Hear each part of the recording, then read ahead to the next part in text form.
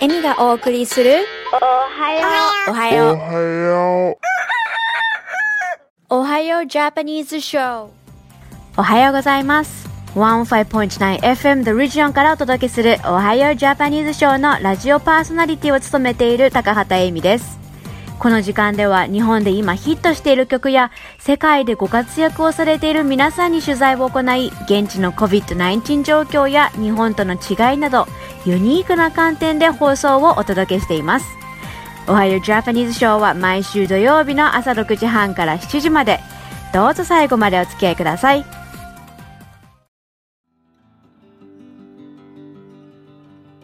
今日は7月9日、皆さんいかがお過ごしでしょうか。後半のショーでは先週と今週2週にわたり、現在ピースウィンズジャパンで災害救助系のトレーナーをされている大西純子さんにお伺いしたインタビューをお届けします。純子さんはドッグトレーナーとして世界各国を飛び回り、震災や災害があった際の救助活動を行っています。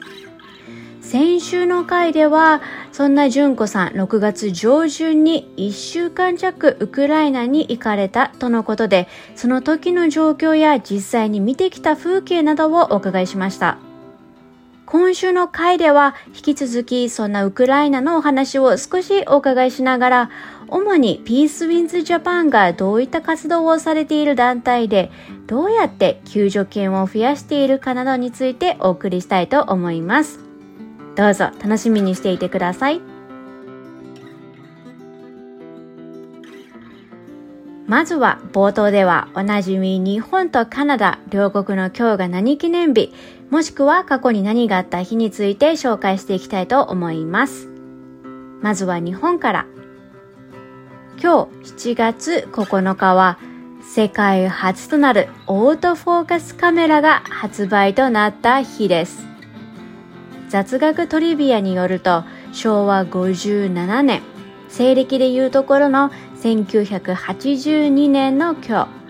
キヤノン株式会社から世界初となるオートフォーカス全自動カメラスナッピー50が発売されました。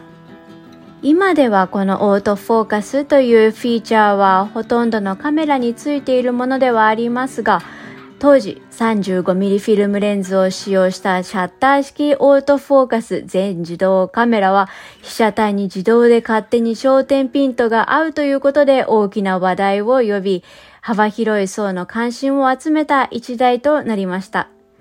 ちなみに当時昭和57年の一般平均初任給が12万7000円台の時代に、このスナッピー50のキヤノンカメラは販売価格3万5000円とおよそ3分の1の給料の値段がしましたが、コンパクト性や操作性のほか、小さな本体でオートフォーカスを実現させた技術の高さは世界からも注目される一台となりました。カナダの今日は英語とフランス語が公用語になった日です。1969年の今日、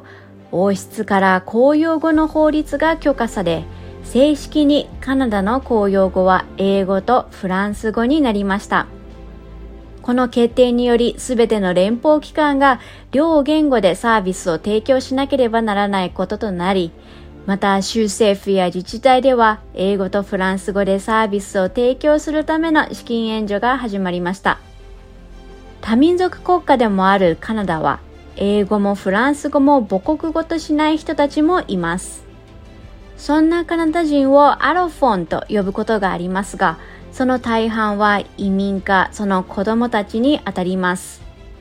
最新のカナダ国勢調査をまとめたカナダガイドによると、全人口の10分の1にあたる約300万人のカナダ人が家庭で最も頻繁に使用する言語がこのカナダの公用語ではないものだと言われています。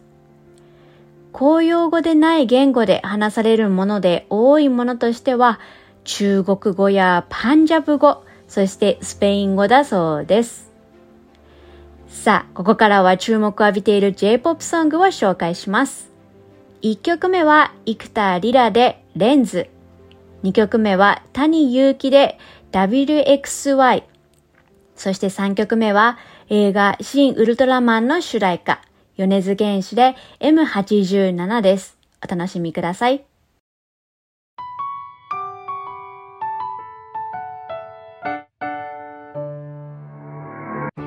一人歩く帰り道の途中、イヤホンから伝うこの歌は二人だけの夕映えにあなたが教えてくれた小さな幸せ、見返す写真には少し見切れた後ろ姿のあなたが映ってる、かざしたレンズのその先にただあなたがそこにいれば華やいでく心がここにあって未だに私を離さない。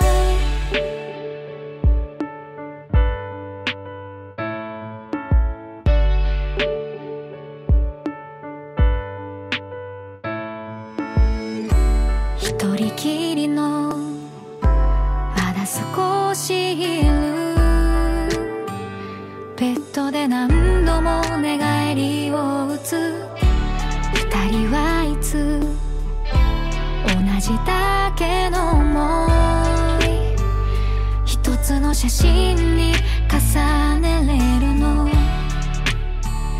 隣にいれば温かい心も夜が来るたびまた冷めてゆくの、私の瞳もいつからかただ一人あなただけにどんなに遠く小さく片隅でもピント合わせてしまう、だらしなく揺れる背中さえも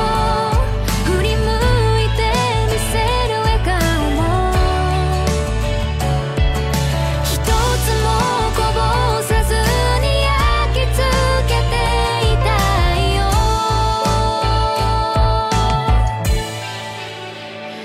かざしたレンズの真ん中にただあなたを映していたい、おぼつかない手つきでも精一杯その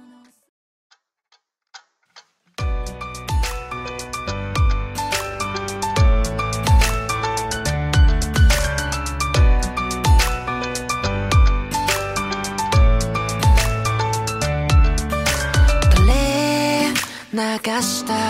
テレビの音、溜めてしまった洗濯物は今日こそ晴れてもあえて外には出ないでよ、生えないスナックとアルコールで乾杯をしよう、二人睡魔前も噛み合わないとしてもお互い寄り添うように少しそらしてみようよ、君がくれた太陽月で隠れないよ、輝きた夢のように歌うメロディー、戯れる slowly flowing day、 愛してるも通り越して似たもの同士越して年老いるまで笑っていたいね、君がいなきゃ lonely lonely day、 夢の中 fall asleep in bed 起こすから morning call で I protect you from nightmare baby、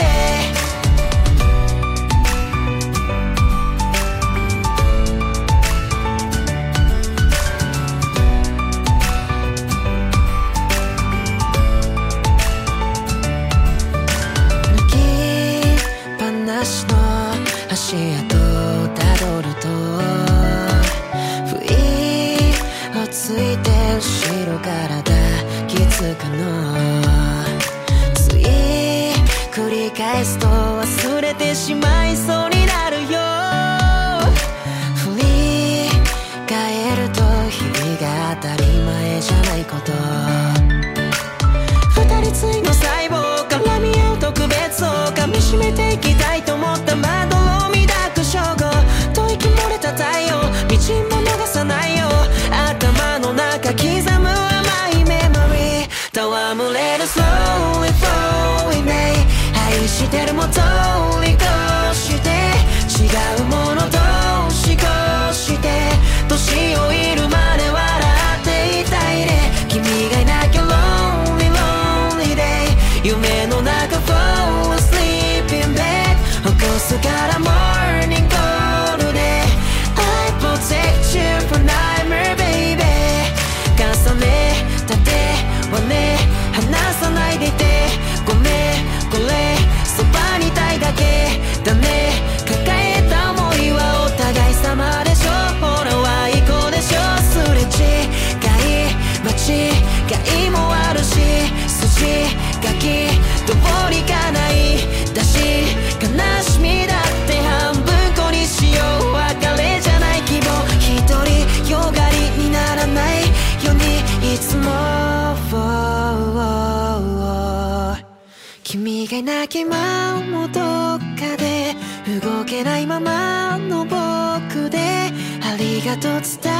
えたいのですこれからは僕が支えてくって呆れてしまうくらいにね愛が増していく day by day 面と向かうとどうしてもう素直になれないなごめんね戯れる slowly flowing day 愛してるも通り越して似たもの同士越して年老いるまで笑っていたいね君がいなきゃ lonely lonely day 夢の中 fall asleep in bed 起こすから morning call で I protect you from nightmare baby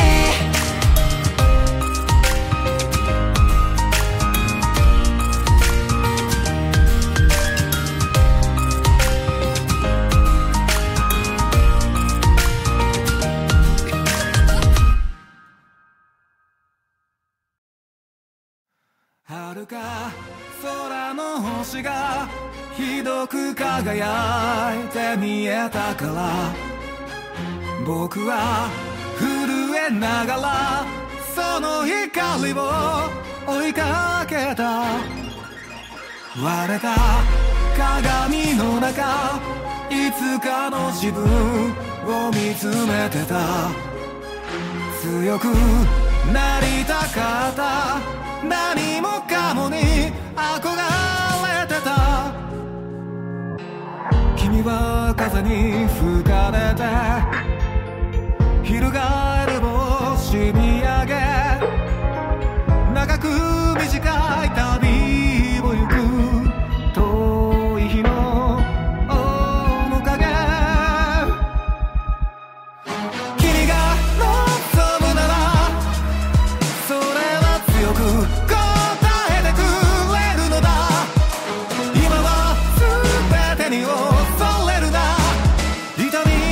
を知るただ一人であれ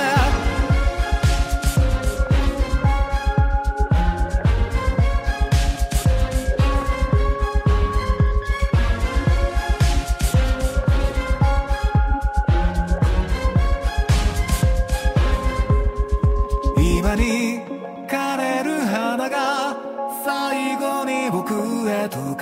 りかけた姿見えなくとも遥か先で見守ってるとそうだ君は打ちひしがれて削れてゆく心で物語の始まりはかすかな寂しさ君の手が触れたそれは引き合う孤独の地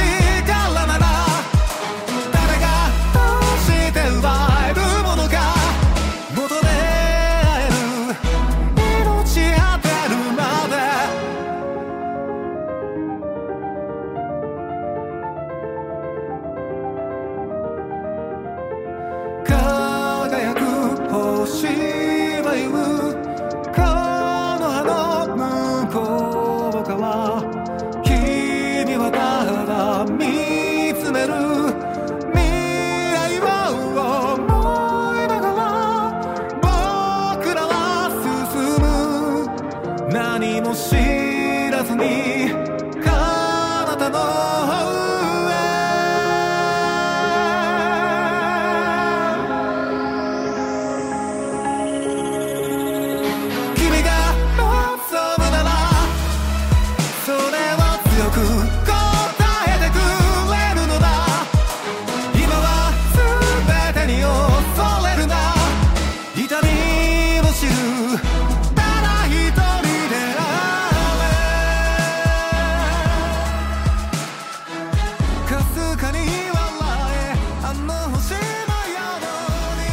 お送りしたのは生田リラでレンズ、谷祐希で WXY、 そして米津玄師で M87 でした。お待たせしました。ここからは大西純子さんのインタビュー最終回をお送りします。先週の回ではウクライナ一節に行かれた際、見てきた街中や市民の皆さんの生活状況などを教えていただきました。純子さんがウクライナへ行かれた理由にかねてよりつながっていたウクライナのドッグトレーナーたち、また動物保護団体へ支援活動をしているため、現状把握や状況を見にウクライナに行かれたと伺いました。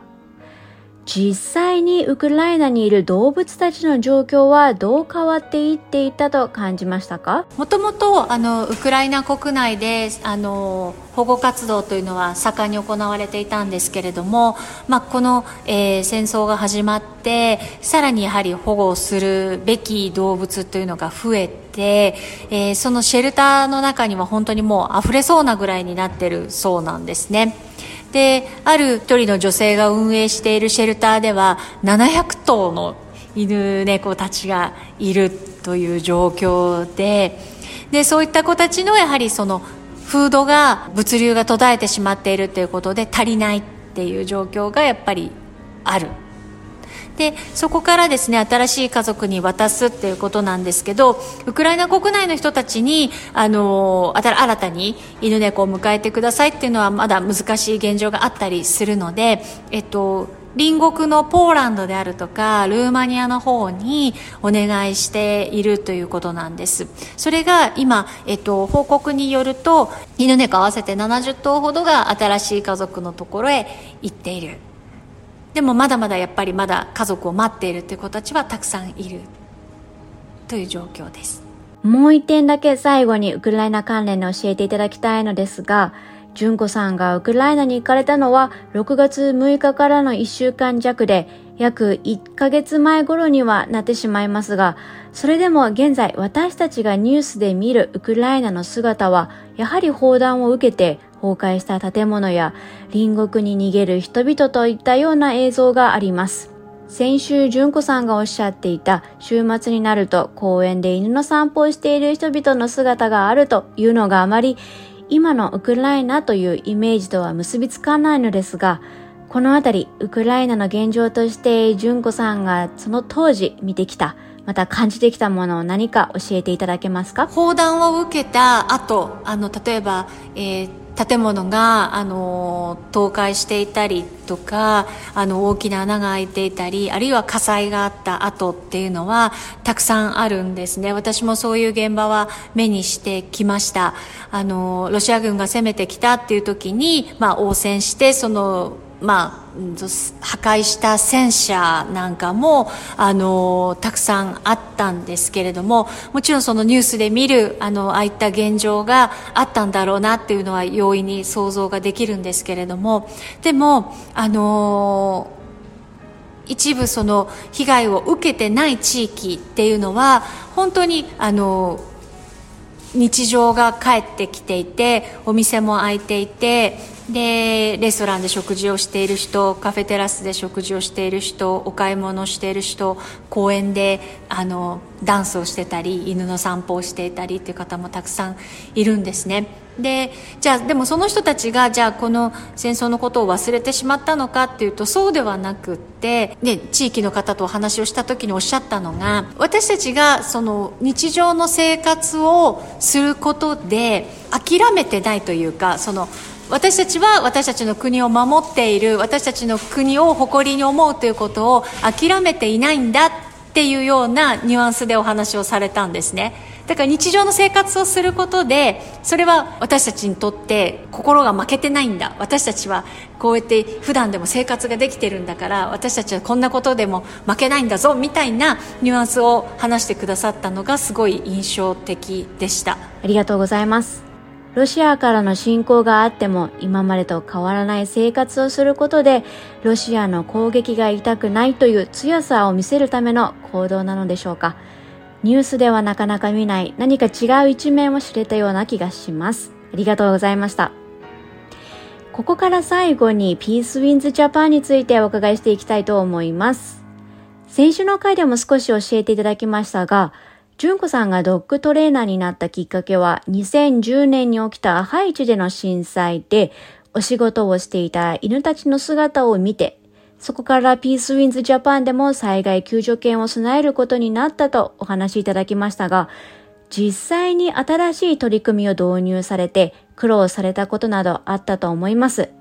災害救助犬の導入でまずどうやって始められたのか、またどういう犬たちを見つけてきたのかを教えていただけますか？そうですね、救助犬の育成を始めるという時に、日本でじゃあどういった犬が災害救助犬に適している、向いているのかどうかっていうのが、まだ私たちにも分からなかったっていうのもあって、でいろいろその日本にあるブリーダーさんにこう当たってはみたんですが、なかなかうまくタイミングが合わなくて、私たちが迎えられる犬っていうのがいなかったんですね。でそこで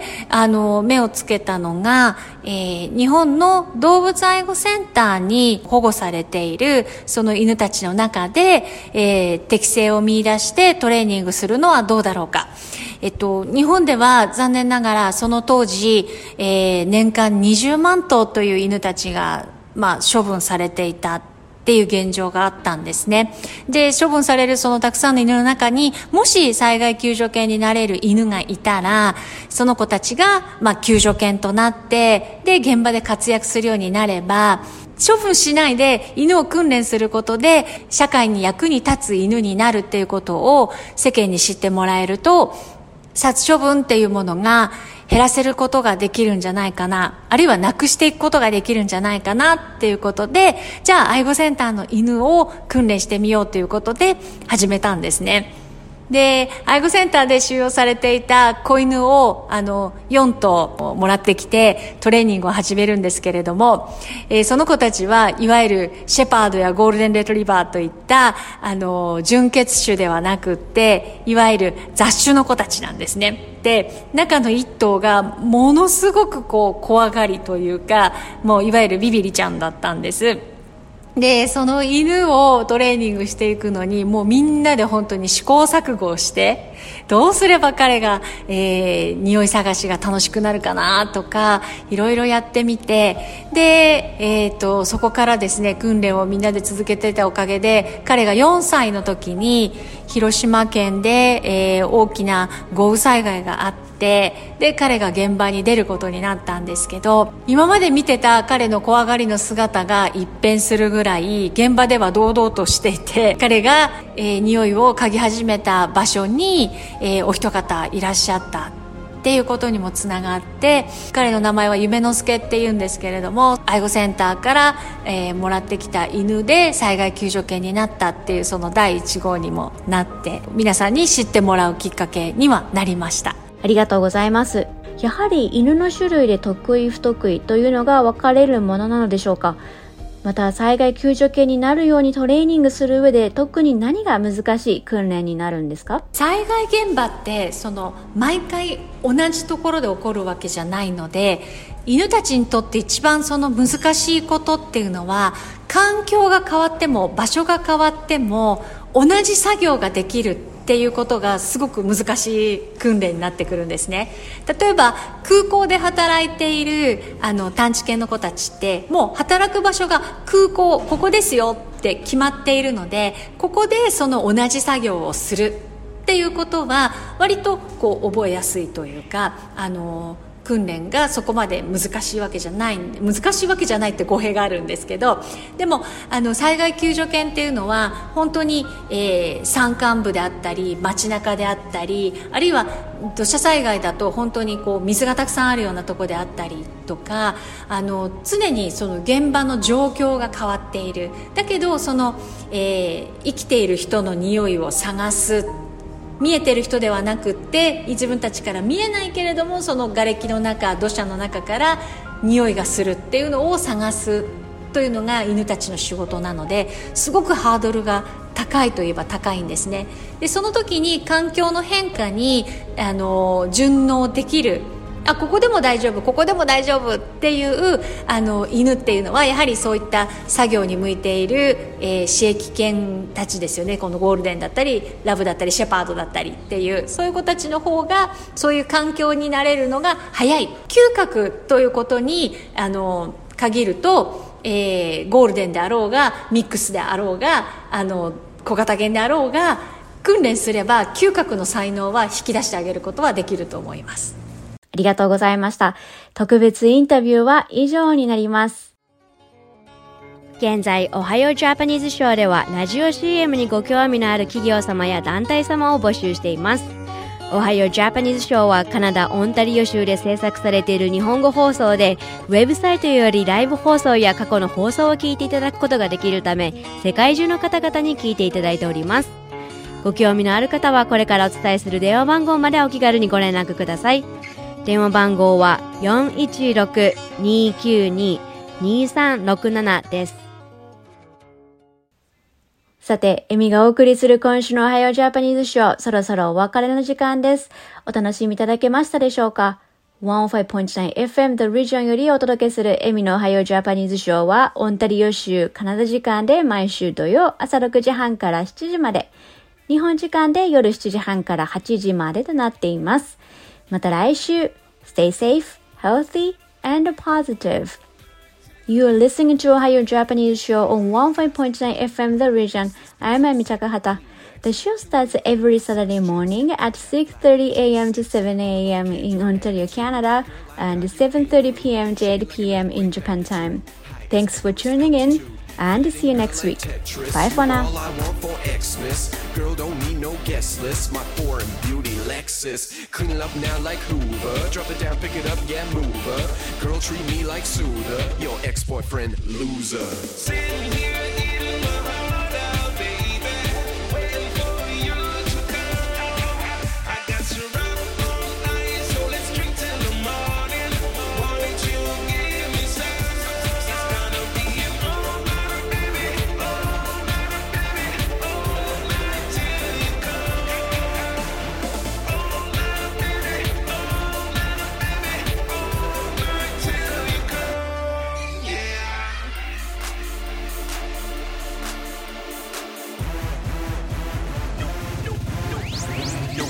baby like this. Weight's killing me, I'm lifeless. Hurry up, girl, like nitrous. MasterCard, she priceless. I'm a favorite flavor, popsicle. We sicker than a hospital. We overcome an obstacle. Anything is possible. Girl so fly, what you need, here's for. 4 in the morning, she at my door. Clothes on the floor, go at a hardcore. Go small with that more and more. Place a bet on eBay. Make it clear like Blu-ray. Please turn it up now, DJ. I wanna dance, my lady. Sitting here.